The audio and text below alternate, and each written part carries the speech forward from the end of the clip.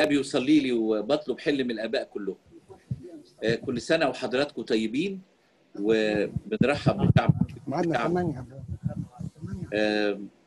الحقيقة الموضوع اللي تم اختياره من المواضيع المهمة، والحقيقة هي كانت فرصة ليا كمان في التحضير إن أنا أستفيد، فربنا يخلينا كلنا وأنا قبل حضراتكم عاملين بالكلمة لا سامعين فقط. بسم الآب والابن والروح القدس الإله الواحد أمين. زي ما عرض أبونا بيقول وقال إنه إحنا النهاردة بنعمة ربنا هنتكلم عن رسائل الأسر والهدف الروحي من هذه الرسائل. بس الأول أنا حابب أراجع مع حضراتكم بعض المعلومات عن معلمنا بولس الرسول، علشان نبقى إحنا مجمعين إحنا بنتكلم في إيه، وما هو هدف الرسائل دي، وكتبت إيه، وعددهم إيه، وإيه المعنى الروحي القوي اللي أنا وحضراتكم نطلع بيه. طبعا انتوا عارفين انه معلمنا بولس الرسول هو اعظم او من اعظم رسل المسيحيه، وانه معلمنا بولس الرسول ما كانش من التلاميذ ال 12 ولا من ال70 رسول، بالعكس زي ما ذكر سفر الاعمال في اعمال 7 في حادثه رجم استفانوس، انه شاول اللي هو بعد كده بقى بولس الرسول، هو كان ليه اسمين، شاول الترسوسي او بولس، الحقيقه كان يحرس ثياب الراجمين وكان راضيا بقتله. بولس الرسول اتولد في مدينة طرسوس، ودي مدينة غنية من أبوين غنيين، وكانوا إيمانهم يهودي، وهو اتولد في هذا الإيمان اليهودي. والحقيقة كانت ثقافته ثقافة يونانية، وكانت جنسيته يعني كانوا بيشتروا الجنسية الرومانية علشان يكون لهم مميزات، لأن في الوقت ده كانت الثقافة في العالم باللغة اليونانية، رغم سيطرة الإمبراطورية الرومانية على العالم في الوقت ده، لكن على مستوى العلم والثقافة واللغة والفلسفة كانت اللغة اليونانية هي المسيطرة. فخلي بال حضراتكم، معلمنا بولس الرسول اتولد يهودي الديانة، يوناني الثقافة، وروماني الجنسية. والحقيقة الجنسية الرومانية كانت طبعا معها الجنسية اليهودية، والتلمذ على ايدين غملائيل. وزي ما احنا عارفين من تاريخ اليهود انه في الهيكل كان في مجموعه من الاعمده، كان يجي كده كل كاهن او رئيس كهنه يقعد حواليه مجموعه من التلاميذ، وكان معلمنا بولس الرسول هو من اكثر تلاميذ غملائيل شطاره ونباهه. وزي ما قال على نفسه، انا كنت يعني كنت متفوقا على اقراني، وكنت فريسي ابن فريسي، ولكن يقول معلمنا بولس الرسول اني بجهل فعلت. انا كنت بعمل كده ومتخيل في اضطهادي للكنيسة والمسيحيين إن أنا برضي ربنا وبعاقب المسيحيين اللي تبعوا يسوع، اللي خبط في ناموس موسى واللي خبط في وصايا العهد القديم. وشفنا قصة ذهابه إلى دمشق علشان يقبض على المسيحيين ويرجعهم أورشليم، وظهور المسيح ليه وإيمانه، وقال له شاول شاول لماذا تضطهدني؟ فقال له من أنت يا سيد حتى يعني قول لي أنت مين؟ فقال له أنا يسوع النصري الذي أنت تضطهده.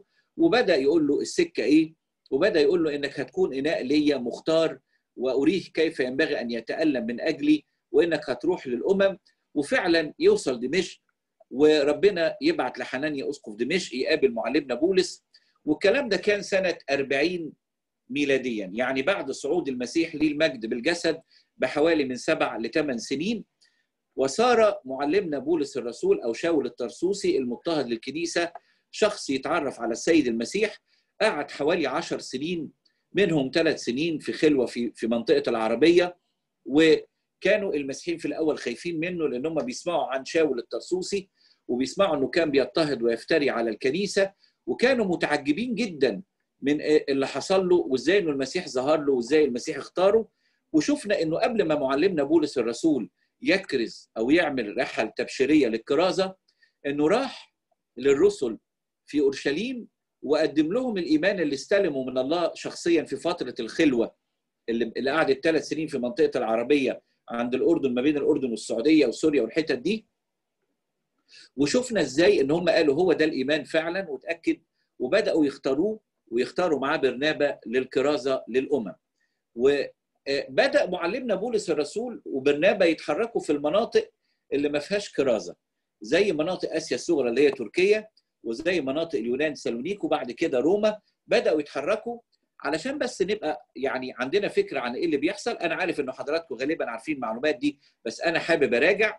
معلمنا بولس الرسول عمل 3 رحلات تبشيريه، 3 جولات افتقاديه.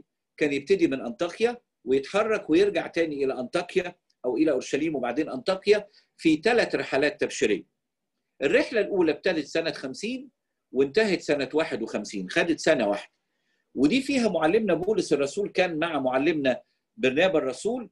وزي ما شفنا انه كان ساعتها طلعت بدعه في منتهى الخطوره، بتقول انه بعض الفريسيين اللي صاروا مسيحيين كانوا شايفين ان الامم ما ينفعش يبقوا مسيحيين على طول، لازم الاول يختتنوا ولازم الاول يلتزموا بالسبت ويلتزموا بالطقوس والعادات اليهوديه وبعد كده يبقوا مسيحيين. وجه معلمنا بولس الرسول لما لقى البدعه دي انتشرت مع الاباء الاساقفه وعملوا مجمع اورشليم، وده كان في مدينه اورشليم، وكان رئيس المجمع يعقوب الرسول. وطلعوا قرارات من ضمنها انه لا، اي انسان سواء يهودي او اممي يعني زينا، يعني المصريين، اليونانيين، الرومان، الاسيويين، اي حد غير يهودي عايز يبقى مسيحي مش لازم يلتزم بالسبوت ويلتزم. قال لهم السبت ده كان ليه معنى في المسيح، بقى يوم الحد ويوم الرب. الذبايح دي كان ليها معنى، كلها اتحققت في شخص المسيح. وبدأ معلمنا بولس الرسول والآباء الرسل يقولوا انه لا نثقل على الراجعين من الامم، لكن يحذروا بقى من عبادات الاوثان زي المخنوق وزي الزنا وزي التماثيل والنجاسات والى اخره. بدأ بعد كده معلمنا بولس الرسول في رحلته التبشيرية الثانية. وفي الرحلة التبشيرية الثانية كتب معلمنا بولس الرسول رسالتين. الرسالة الأولى، ودي أول رسالة كتبها معلمنا بولس الرسول، وهي رسالة إلى أهل تسالونيكي، لأنه كان في اضطهاد يهودي على المسيحيين، فهو كان بيقويهم وبيقول لهم إن في سماء وفي أبدية، وإن ربنا هيجازي كل واحد، وإنه ما تقلقوش وما تخافوش لأنه مسيحنا قوي، وإن إحنا هنلقاه على السحاب وهنفرح بالوجود معه ونتمتع بالتعويض. طبعا بعض الناس من مدينة تسالونيكي فهموا إنه ده معناه نقعد نستني المجيء التاني، فبطلوا شغل وبطلوا تعب وكسلوا. بعت لهم الرسالة الثانية عشان يقول لهم لا يا جماعة، المسيح هيجي لكن مش دلوقتي، وفي حاجة اسمها ضد المسيح، وفي حاجة اسمها علامات المجيء الثاني. وقال لهم المبدأ المهم الكنسي انه من لا يعمل لا يأكل. دي كانت اثناء رحلته التبشيرية الثانية.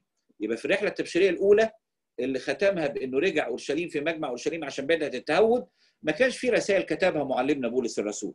لكن في الرحلة التبشيرية الثانية كتب رسالتين، وهي تسالونيكي الأولى وتسالونيكي الثانية، علشان يعضدهم ويكلمهم على التعويض السماوي. ولما فهموه غلط قال لهم كل حاجة ليها وقتها، لكن اتعبوا واشتغلوا في الدنيا، بس حطوا نظركم على السماء، مش هسيب شغلي واسيب أكلي وشربي بدعوة إن أنا مستني ربنا أو مستني السماء. الرحلة التبشيرية الثالثة معلمنا بولس الرسول كتب 4 رسائل علشان المشاكل اللي كانت في الكنائس اللي بيعدي فيها. فكتب كورنثوس الأولى اللي ناقص فيها مشاكل كتيرة، زي مثلا المحبة، لما اتكلم على ضعف المحبة وقال المحبة تتأنى وترفق، واتكلم على سر التناول والناس المشككين في سر التناول، واتكلم انه اللي يأكل جسد الرب ودمه بدون استحقاق يكون مجرما، واتكلم عن سلوكيات وتحزبات كان حاصلة في الكنيسة دي.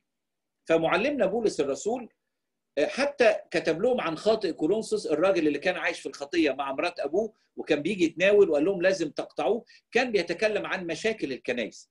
طبعا بعض الناس اعترضت على كلام بولس وقالت ده احنا ما نعرفوش، ده مش بالتلاميذ والرسل. فكتب الرساله الثانيه عشان يدافع عن رسوليته، عشان الشيطان ما يشككش الناس في الكلام اللي استلموا من المسيح واللي راجعوا مع الاباء الرسل. وايضا كتب رساله اهل روميا، دول المسيحيين اللي من الامم اللي ما كانوش يهود وصاروا مسيحيين، عشان يثبتهم ويقول لهم انتوا مش محتاجين تبقوا يهود عشان تمروا مرحله اليهوديه عشان تبقوا مسيحيين، لا، الجميع واحد في المسيح. وقال التعبير المشهور في روميا 8: ليس من الاعمال لكي لا يفتخر احد.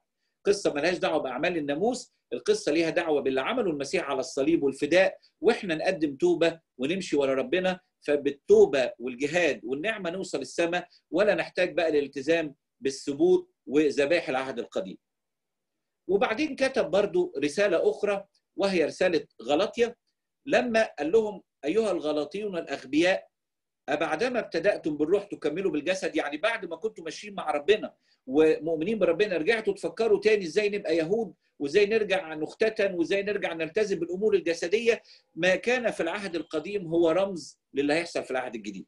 فيبقى خلي بال حضراتكم، 2 رسالتين كتبهم في رحلته التبشيريه الثانيه. الاولى ما كتبش رسائل، الثانيه كتب رسالتين، وهي تسالونيكي الاولى والثانيه اللي بتتكلم عن السماء والتعويض السماوي، وانه يا جماعه مش معناه ان احنا ما نشتغلش، نشتغل ونعمل اللي علينا، لكن نبص على السماء، وانه يعني خفة ضيقتنا الوقتيه تنشئ لنا اكثر فاكثر ثقه المجد ابدا.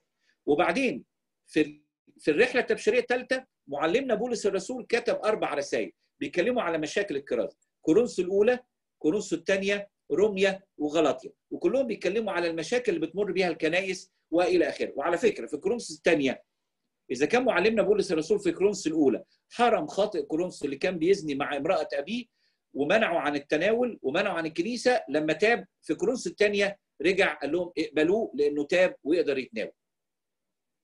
بعد الرحله التبشيريه الثالثه رجع معلمنا بولس الرسول لاورشليم علشان يحتفل مع التلاميذ بعيد ال50 اللي هو حلول الروح القدس.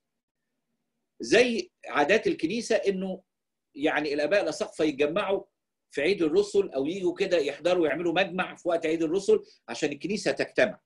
وهناك اليهود قبضوا عليه وفضلت مجموعه من المحاكمات، وقابل يعني فيليكس الوالي ومجموعه، وبعدين قال انا روماني لما شاف الظلم اللي عليه باليهود، فقالوا له كده انت رفعت دعواك لقيصر، روح روما. سفروه روما وهناك اتسجن لفتره طويله، وفي السجن الاولاني في روما كتب رسائل الأسر. شوف انا بقول لحضرتك كل الكلام ده عشان نعرف فين رسائل الأسر. رسائل الأسر رغم الظروف ورغم انه كان موجود في روما ورغم انه كان مسجون، لكن كتب 4 رسائل. يبقى خلي بالكم، 2 في الرحله التبشيريه الثانيه تسالونيكي الاولى والثانيه، 4 في الرحله التبشيريه الثالثه اللي هم كورنثوس الاولى، كورنثوس الثانيه، روميا، غلاطيا. وبعدين كتب 4 رسائل من رسائل الأسر كتبها وهو مسجون في سجنه الاول في روما. ايه ال4 دول؟ فيهم 3 بحرف الف، واحده بحرف الكاف، انا حافظها كده. ايه ال3 بحرف الف؟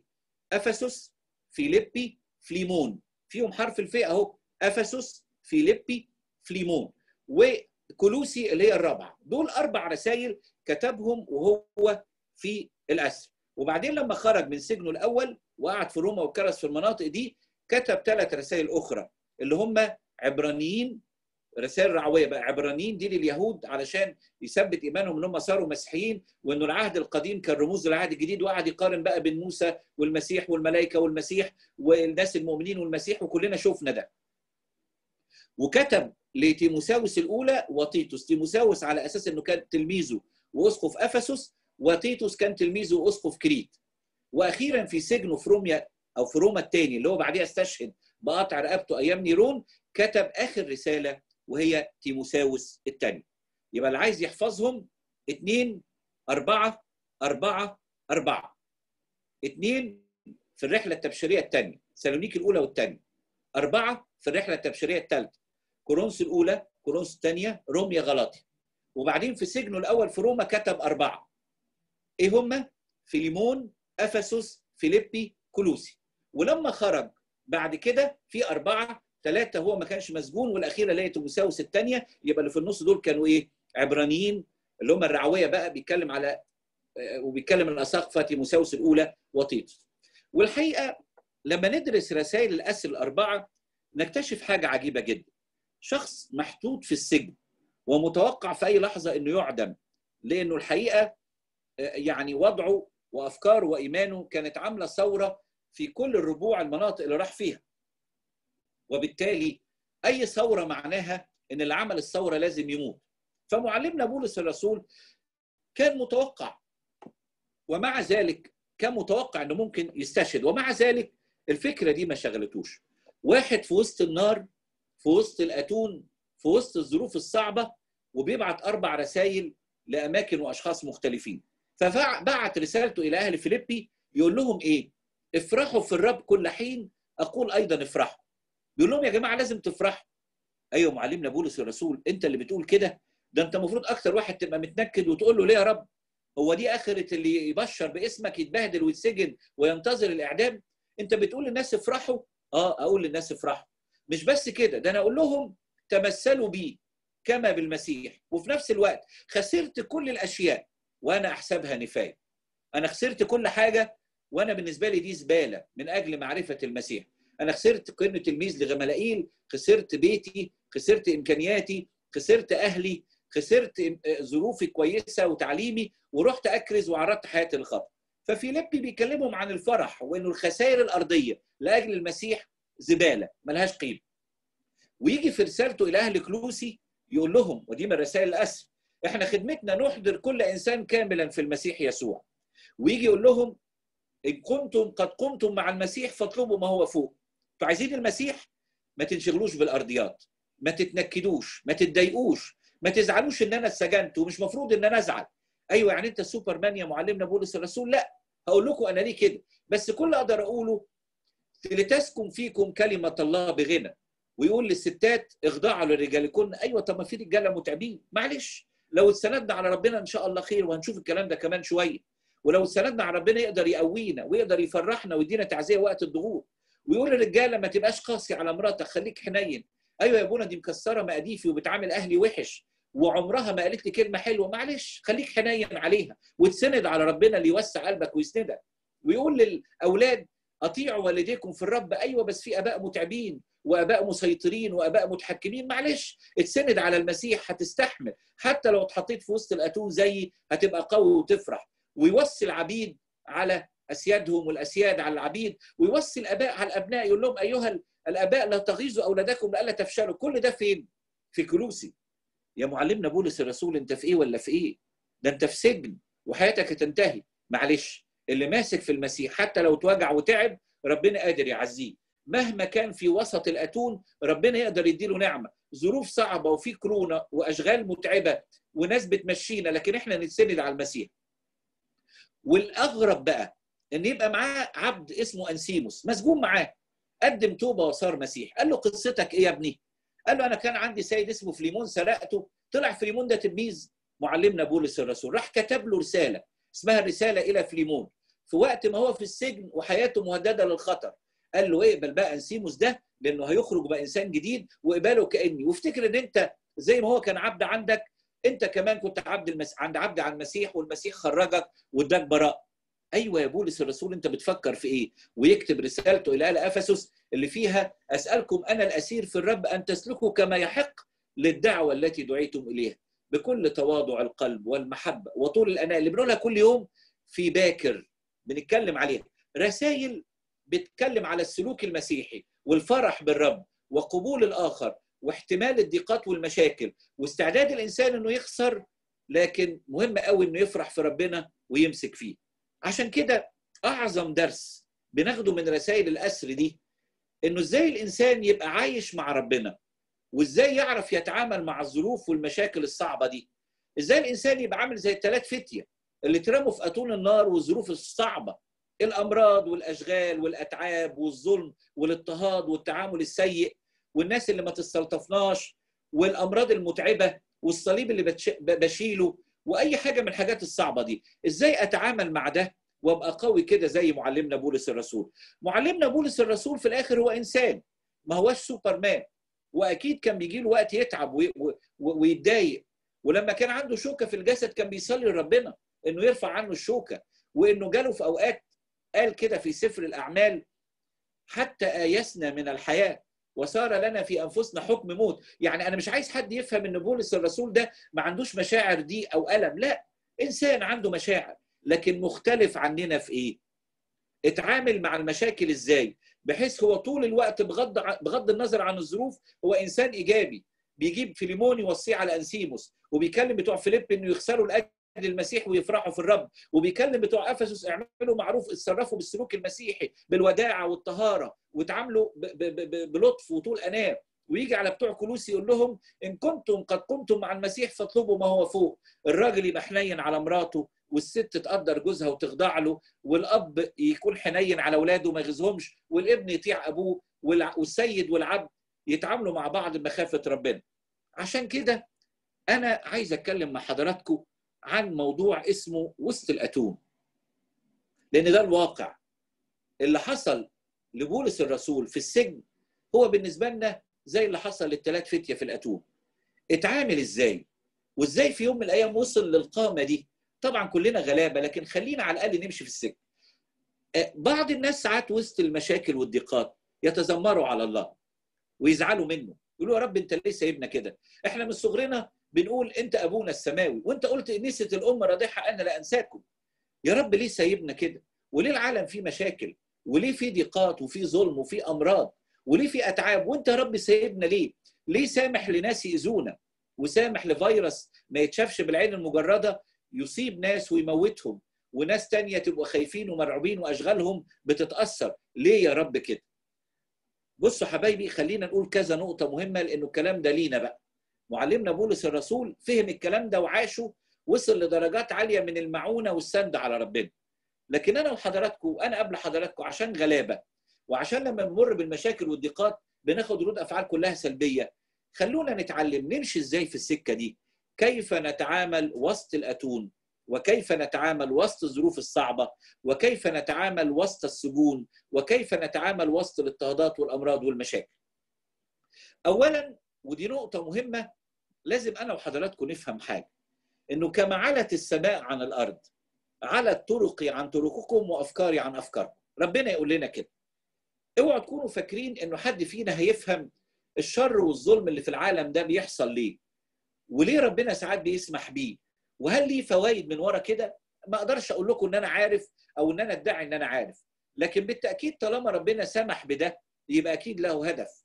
فخلينا نقول انه اولا زي ما قال اساف كده، صرت كبهيم عندك. يا رب انا مش فاهم، انا مش فاهم، لكن يا رب حتى لو مش فاهم مش عايز اسيبك وازعل، مش عايز انكر وجودك، مش عايز اجدف على اسمك، مش عايز اضعف وانهار وقرر ان انا افكر حتى في ان انا اخلص من حياتي وانتحر. عايز ابقى قوي. فاول نقطه لازم نفهم انه حكمه ربنا غير فكرنا، وطرق ربنا غير طرقنا، وياما امور كتيره قوي ومشاكل بنمر بيها بتبقى سبب بركه لحياتنا وبنفهم كده فيما بعد. الحاجه الثانيه انه ربنا ما ضحكش علينا. ربنا يا احبائي قال لنا في العالم سيكون لكم ضيق. ربنا قال لنا كده. واحد يقول لي طيب وربنا لما هو ابونا وبيحبنا وبيقول لنا تعالوا الي جميعا متعبين وانا اريحكم، وان انتوا ولادي وانس الامه راضحه انا لا انساكم، ليه جبنا في عالم مليان مشاكل؟ ما هو الحقيقه ربنا ما جابناش في العالم ده. يجي واحد يقول لي يعني ايه يا ابونا انت بتقول ايه؟ ما ربنا هو اللي جابنا، مش واحنا جينا بمزاجنا. لا، ربنا لما خلق البشر خلقهم فين يا احبائي؟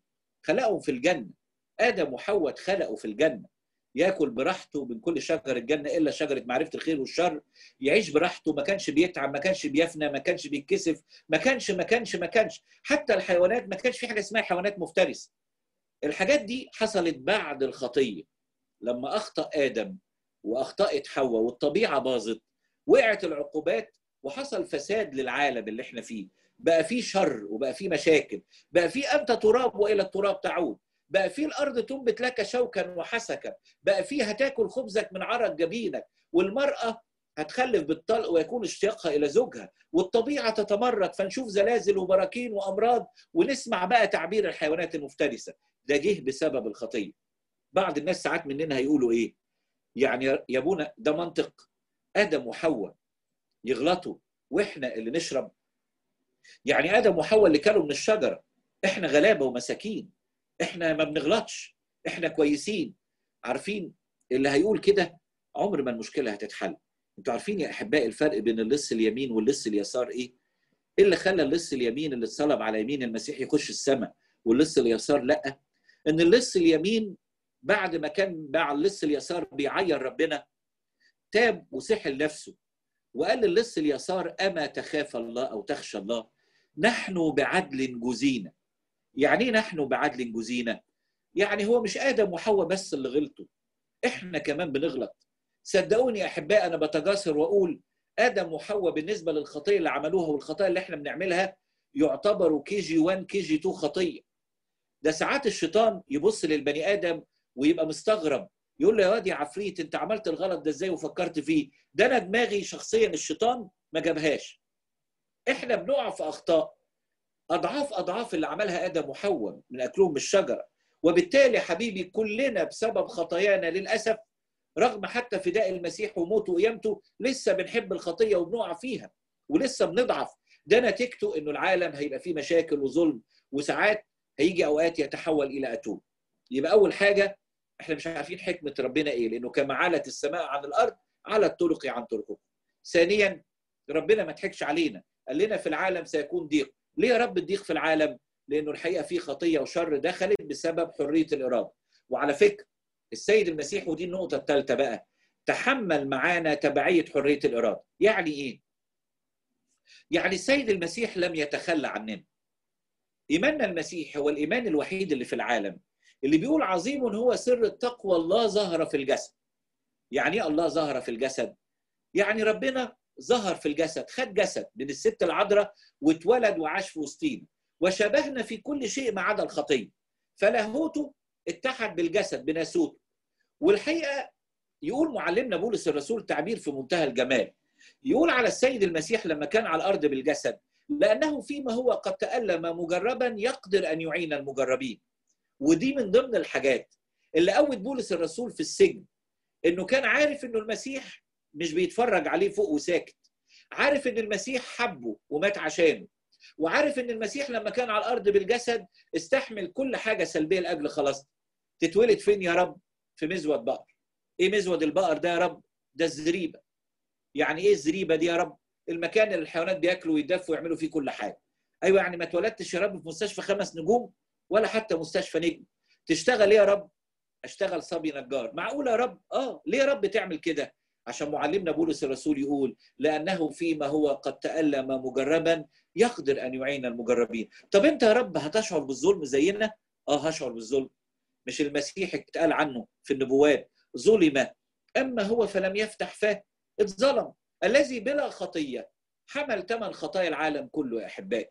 عشان كده المسيح ما تخلاش عننا، ما قالناش احسن بسبب خطاياكم وحريه ارادتكم استخدمتوها غلط اشربوا بقى، ما عملش كده. ده جه وشبهنا في كل شيء عشان يبعت لنا رساله: تعالوا الي يا جميع المتعبين والثقيل الاحمال وانا اريحكم.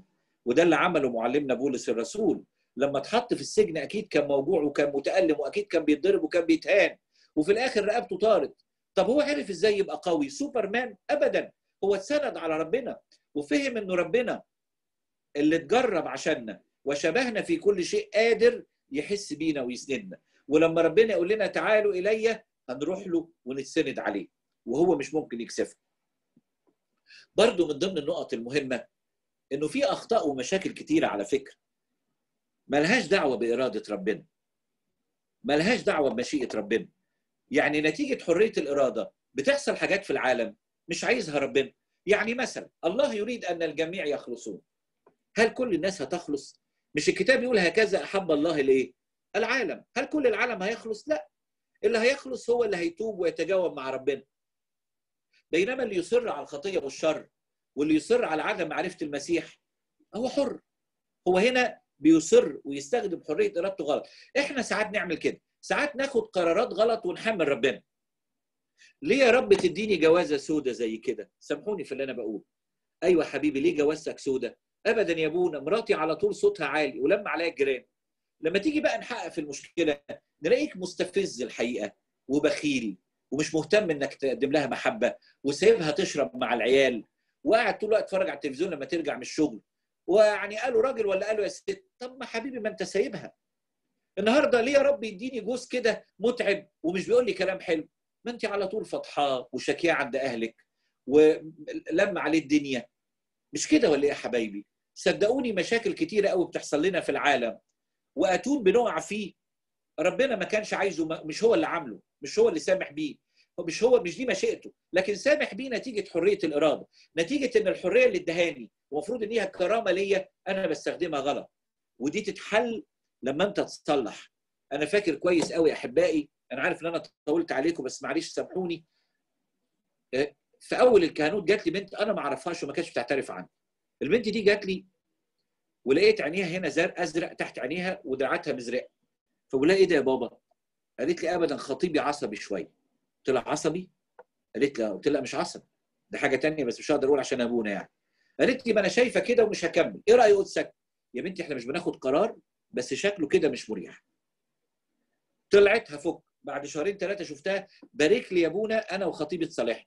طب يا حبيبتي ربنا يبارك لكم بس حاولي ما تستفزهوش وهو يروح لحد كده يتمرن على ازاي وقت غضبه ما يحتكش بيك. شهرين 3 تيجي مزرقه تحت عينيها وفي دراعاتها، خير يا بنتي انا مش هكمل، انا استحملت ما فيه كفايه، ضربني تاني مش مكمله. طب يا بنتي عايزه ايه؟ عايزه افك، بس راي قدسك ايه؟ انا شايف ان انتوا مش متفاهمين. طب يا ابونا. فضلنا في القصه دي 6 7 مرات، يعني فاكر قعدت سنه كامله شهرين اشوفها تقول لي جمل من النوع ده، هفك مش هفك. ما جيت في الاخر بقى زهقت بصراحه، قلت لها يا بنتي خير، ايه اللي حصل؟ هو انت ازاي بتطلعي من المكتب متضايقه وعايزه تفكي وبعد شويه الاقيكي بترجعي تكملي؟ قالت لي يا ابونا صدقني انا مقتنع عقليا، انا مقتنع ان مش مناسب. قلت لها طب ايه اللي موقف القصه دي؟ قالت لي اصل ربنا بيقول لي كملي. قلت لها نعم. قالت لي ربنا. قلت لها ربنا بتاعنا يسوع المسيح ابن الله الحي اللي اتصلب ده؟ قالت لي اه. قلت لها ازاي عرفتي يعني؟ قالت لي بيديني علامات واضحه. قلت لها طب ممكن علامه واحده؟ قالت لي اقول لقدسك على حاجه، انا بخرج من المكتب ومقتنعه وفاهمه، وانا اصلا كنت عايز اسمع الكلام ده من قدسك، واجي بقى اتصل بيه عشان اقول له تعالى خد الشبكه وارميها في وشه، وانا بقى متغاظه من البهدله اللي اتبهدلتها. صدقني يا ابونا ومليك عليا حلفان، في نفس اللحظه بيتصل بيا وبيبوس ايديا عشان ارجع له، ويجيب لي ورد احمر، خلي بال قدسك ورد احمر، وبيجيب لي هدايا. قلت له ده معناه ايه؟ قالت لي بقول لقدسك اول ما اتصل بيه بيتصل بيا. قلت لها ايوه ده معناه ايه؟ قالت لي ما دي علامه من ربنا مش كده ولا ايه؟ قلت لها حبيبتي لا، دي علامه اما من فودافون او موبينيل او من هيئه الاتصالات او اي شركه تليفونات عندنا، انتوا بتكلموا بعض طول اليوم، فطول ما هتتصل بيه هيتصل بيك، ولما يجي يتصل بيك هتصل بيه، دي مش علامه. طبعا نشكر ربنا انهم ما كملوش، بس انا هسال سؤال، لو هي كانت كملت الجوازه كانت هتلوم مين؟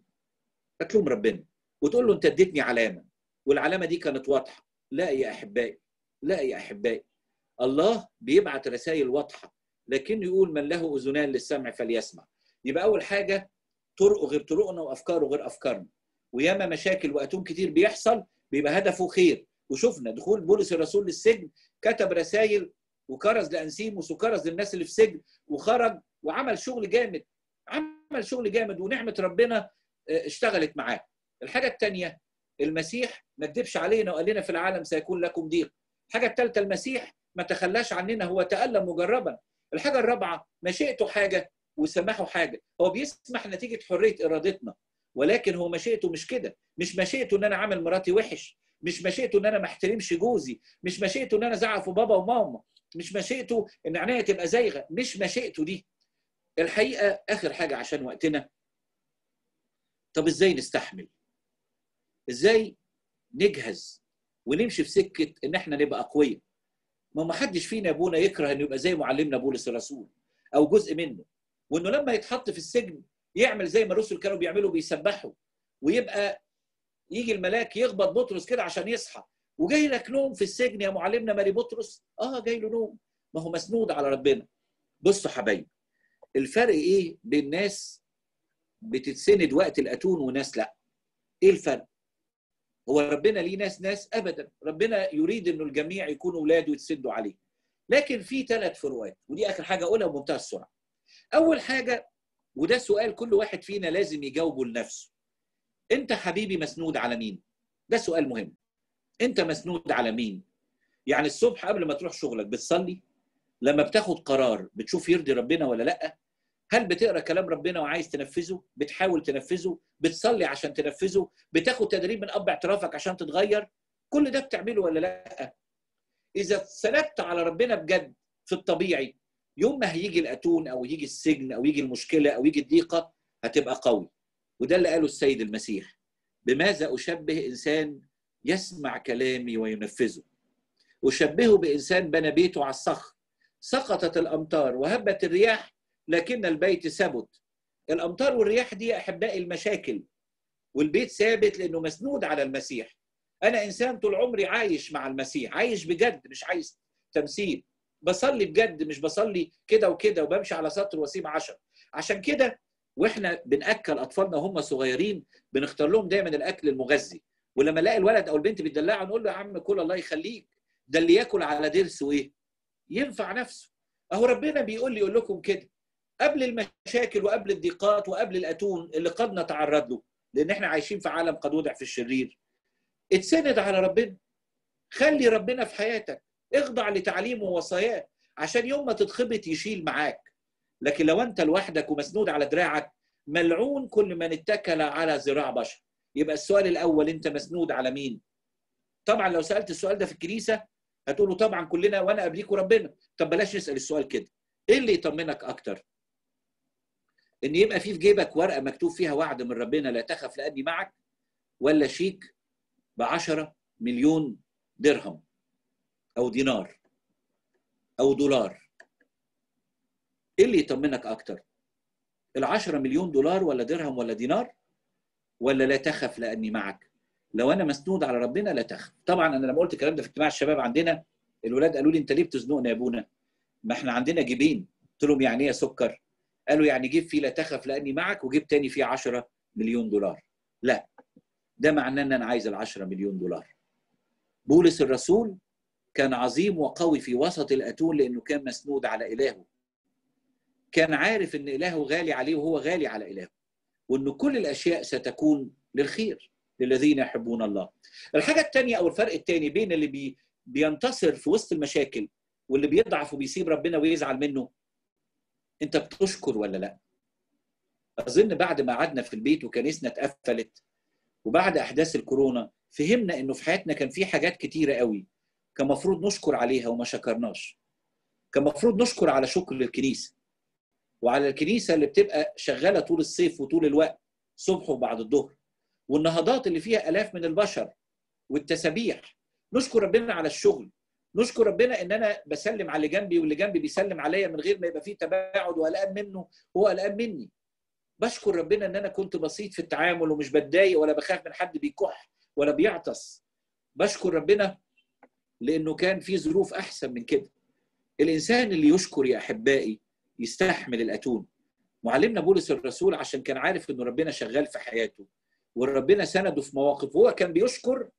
لما اتحط في الموقف ده كان عارف يبقى قوي، وكان عارف يسند، وكان عارف يبعت رسائل، وكان عارف يشوف خدمة ويشتغل ويسيب الشيطان يعمل اللي بيعمله وهو بيتسند على ربنا وبيعمل اللي يعمله.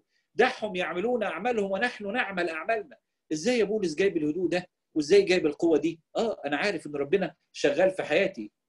ليست عطية بلا زيادة إلا التي بلا شكر، اللي بقى يقولوا كده، شاكرين كل حين على كل شيء. اشكرك يا رب لأنك سترتنا. والستر ده مش حاجة قليلة يا أحبائي، يعرفها الشخص اللي اتفضح. يعني تخيلوا كده لو فكرة بايظة من الأفكار اللي بتيجي في دماغاتنا مشيت في سلك الكهرباء وطلعت على الشاشة في الفيديو بروجيكتور واتكتب اسمي تحتها، وحضرتك شفتوا إن أبونا موسى بيفكر كده، هينفع أجي أوعظ عندكم تاني؟ هينفع أصلا تدعوني عشان أوعظ عندكم تاني؟ هينفع أشوف وشكم تاني؟ مش هينفع. لكن الله بيستر ويعطي نعمة، يطيل أناته، يعطي رزق ويعطي بركات. وابقى أنا مقصر وحش وبعمل خطايا قد كده في الخفاء، واروح اقابل ابونا في الكنيسه ياخدني بالحضن يقول لي يا راجل يا بركه. راجل يا بركه. انت يا رب بتدي نعمه لاولادك عشان يتغيروا. يبقى النقطه الاولانيه انت مسنود على مين؟ النقطه الثانيه بتشكر. لا، النقطه الثالثه والاخيره، ودي وقت المشكله او وقت الاتون او وقت السجن او وقت الكورونا او وقت، انت رد فعلك بيبقى ايه؟ في ناس بتصلي شويه وبعد شويه بتزهق. في ناس بتلطم وتتخانق مع ربنا وتسيبه تمشي. في ناس ممكن تقول لربنا بمنتهى الكبرياء احنا مستعدين نقبل، بس قول لنا هي المشكله هتاخد وقت قد ايه؟ يعني احنا موافقين على التجربه وهنستحملها، لكن ممكن تقول لنا تايم سكادول، ممكن تقول لنا وقت معين، يعني تخلص بعد شهر، تخلص بعد شهرين. وفي ناس ثالثه بقى هو ماسك في ربنا وبيصلي باستمرار وبزن وبلجاجه، يقول له يا رب انا ما قداميش غير حاجه من الاثنين، يا تديني اللي انا عايزه وتحل المشكله، يا تقويني على اللي انت عايزه وتسندني وتعزيني وقت المشكله. وده اللي حصل تماما مع معلمنا بولس الرسول. لما كان عنده شوكه في الجسد، بعض الناس تقول نظره ضعيف، بعض الناس تقول كان عنده قرح في جسده، بعض الناس كانت تقول عنده الاثنين، صلى مرتين لربنا ان يرفع عنه الشوكه دي. يا رب ده بيعطلني عن الخدمه، يا رب انا عايز اخدم اكتر واشغل وقت اكتر. ونلاقي هنا ربنا يقول له لا، تكفيك نعمتي لان قوتي في الضعف تكمل. ربنا يقول له لا، مش هتشفى. يبقى بولس الرسول العصايب اللي بتبقى من على جسمه بتشفي الناس وهو تعبان. شوفوا الاستفزاز، واحد غيرنا كان قال له يا رب وده كلام، ده حتى منظري يبقى وحش. معلمنا بولس الرسول خلاص انا فهمت يا رب. فهمت ايه بقى ان شاء الله يا معلمنا بولس؟ فهمت اني اعطيت شوكه في الجسد لكي لا ارتفع من كثرة الاستعلانات. ربنا عمل ده عشان يشتغل بضعفي، ولما تحصل كرازة ولما تحصل معجزات ولما تحصل حاجات حلوة كتير يبقى فضل القوة لله لا مني. يبقى القوة جاية من مين؟ من ربنا. يا نهار أبيض، أنت فهمت كده؟ ده احنا كنا نفهم حاجة تانية خالص. لأن هو في وقت الضيقات وبيصلي بيقول له يا رب يا تديني اللي أنا عايزه يا تقويني على اللي أنت عايزه. 3 فروقات مشي فيهم معلمنا بولس الرسول فنمى في قوته. أولا هو مسنود على مين؟ على ربنا. طول عمره ماسك في ربنا، طول عمره اللي بيحركه ربنا، طول عمره عنده استعداد يخسر لأجل علاقته بربنا. ثانيا شاكر، لأن شايف نحن نحبه لأنه أحبنا أولا. هو أنا محبتي لربنا بس لما يفضل يديني آكل واشرب؟ طب لو قال لا على حاجة، تخيل أب بيقول لابنه لا عشان مصلحته، يقوم الواد يتقمص يقول له أنت مش بتحبني؟ هو ده كلام؟ والحاجة الثالثة والأخيرة أحبائي، وقت الضيق والمشكلة بتعمل إيه؟ القديسين والآباء علمونا كده، نفضل نصلي ونتخانق مع ربنا في الصلاة، نتخانق نقول له إلى متى يا رب تنساني كل النسيان؟ لماذا تختفي في أزمنة الضيق؟ لماذا تقف بعيدا؟ بس في فرق كبير بين أزعل من أبويا وارمي نفسي في حضنه، أو أزعل من أبونا أو أبويا واسيب له البيت وامشي. إحنا وقت الضيقة نزعل ونتضايق، لكن نرمي نفسنا في حضن مين؟ ربنا.